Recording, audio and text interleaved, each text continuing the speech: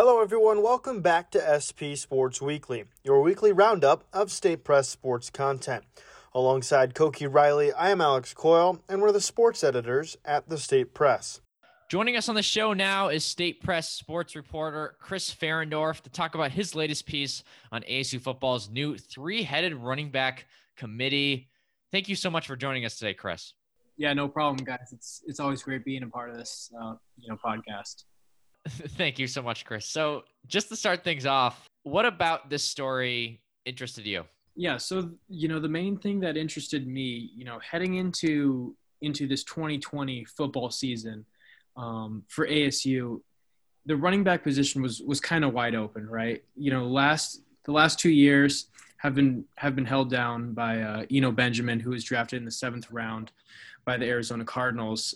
So he stayed home in Arizona, but that kind of left a wide open spot for this ASU football team to fill. And so they brought in some guys, Rachaad White. He has the most experience of the bunch, and then 2 freshmen in Diamante Traynum and Daniel Ngata. It's looking like it's going to be a 3-back committee, like you said. But yeah, that's kind of what interested me the most was, who's going to try to take over that Benjamin type role if that's what they're going to try to do in this next coming year. Now you mentioned, the difference in experience between the 3 of these, 2 are freshmen, 1's an incoming junior college transfer.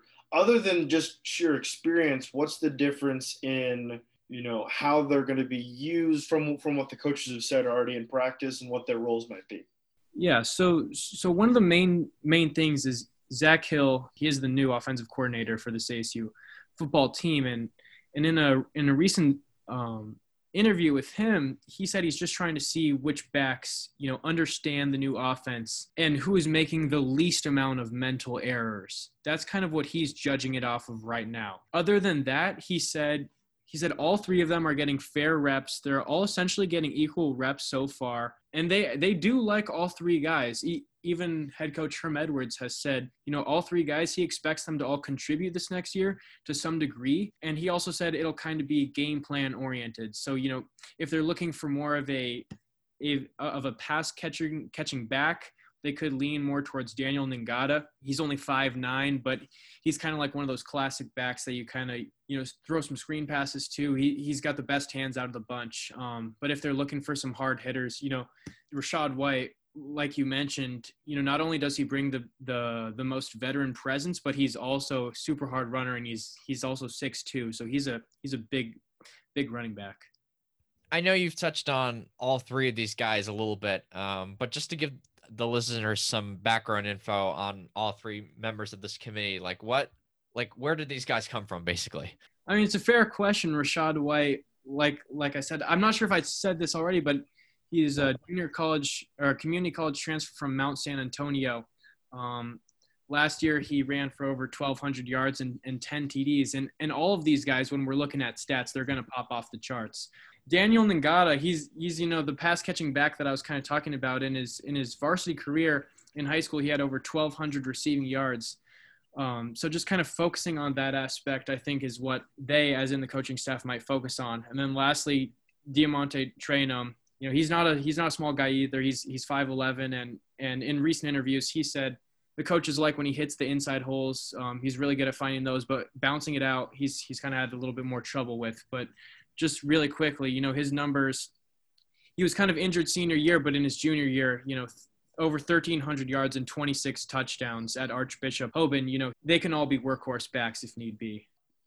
Now, in the past, especially in the first couple of years under Herm Edwards, ASU, especially on the offensive side of the ball, shifted to more of a professional style of football, which meant more running, relying heavily on that running game to set the tone before you can open up the passing game, especially with the young quarterback in Jayden Daniels last year.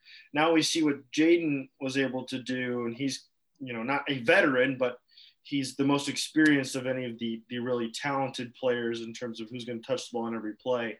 How much do you think this offense is going to rely on the run game? Is it going to be the same as it has been in the past, or is it going to be try to be complementary football instead of let's run heavy first? Yeah, like you said, with a new offensive coordinator in Zach Hill, this offense could look a lot different than in recent years. The main thing is for me, talking about how they're going to look, I'm just as interested as the rest of everybody else. They've kind of kept it pretty close under wraps, what they're going to be running in their first game versus USC, the Pac-12 opener. Comparing last year to this year, Herm Edwards, he talked about limiting the chances that Jayden Daniels took downfield just to limit those turnovers, get some reps under his belt. Like you said, be a little bit more conservative on offense this year. He's said multiple times that with a full year under his belt, they're going to be looking to take some more chances with those deep balls than they did last year. So I think that's a new aspect that they're going to be adding to this offense comparing last year to this year. As you've kind of touched on this a little bit, but with Nagata and Trainum, they were both highly rated recruits coming out of high school. But at the same time, White is not. He's a junior college transfer. So with that said, what has sort of caught the eyes of the coaches when it comes to White? What about White has sort of stood out? Yeah, another thing that we haven't even touched on yet is just the veteran presence and the leadership he's bringing to the locker room. That's another thing the coaches and all three running backs have talked about in interviews is their camaraderie together. And Rashad has specifically mentioned how he likes to be a leader in the locker room. He likes to help out these other freshman running backs. And so I think these Herm Edwards and Zach Hill are really appreciating the fact that Rashad is taking the time out, out on the sidelines when one back's in talking to the other one about what they could do better on the field, in the running back rooms when they're watching film from practice, you could have bounced this one out. You could have hit this hole better. And that's what he said is he likes leading by example. And so I think that's a big thing that the coaching staff has loved to see from a more veteran presence in Rashad. So finally, Chris, when you were reporting this piece, were there any sort of indications as to who might win this running back competition?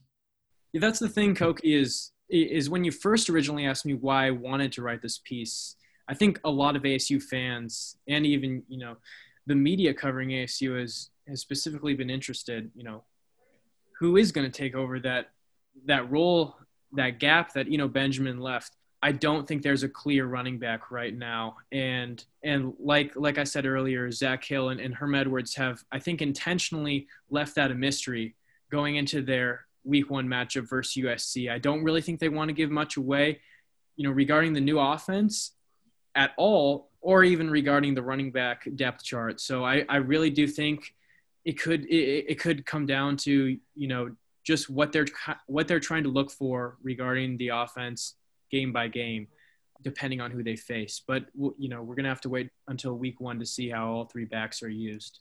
Chris, thank you so much for joining us on the show this week to talk about your story. Thank you, Koki and Alex. Love being on here. It's always a great time. Thank you all for listening to SP Sports Weekly. For more State Press content, visit statepress.com, like us on Facebook, or follow us on Twitter at State Press and at State Press Sport. See you all next week for the next episode of SP Sports Weekly.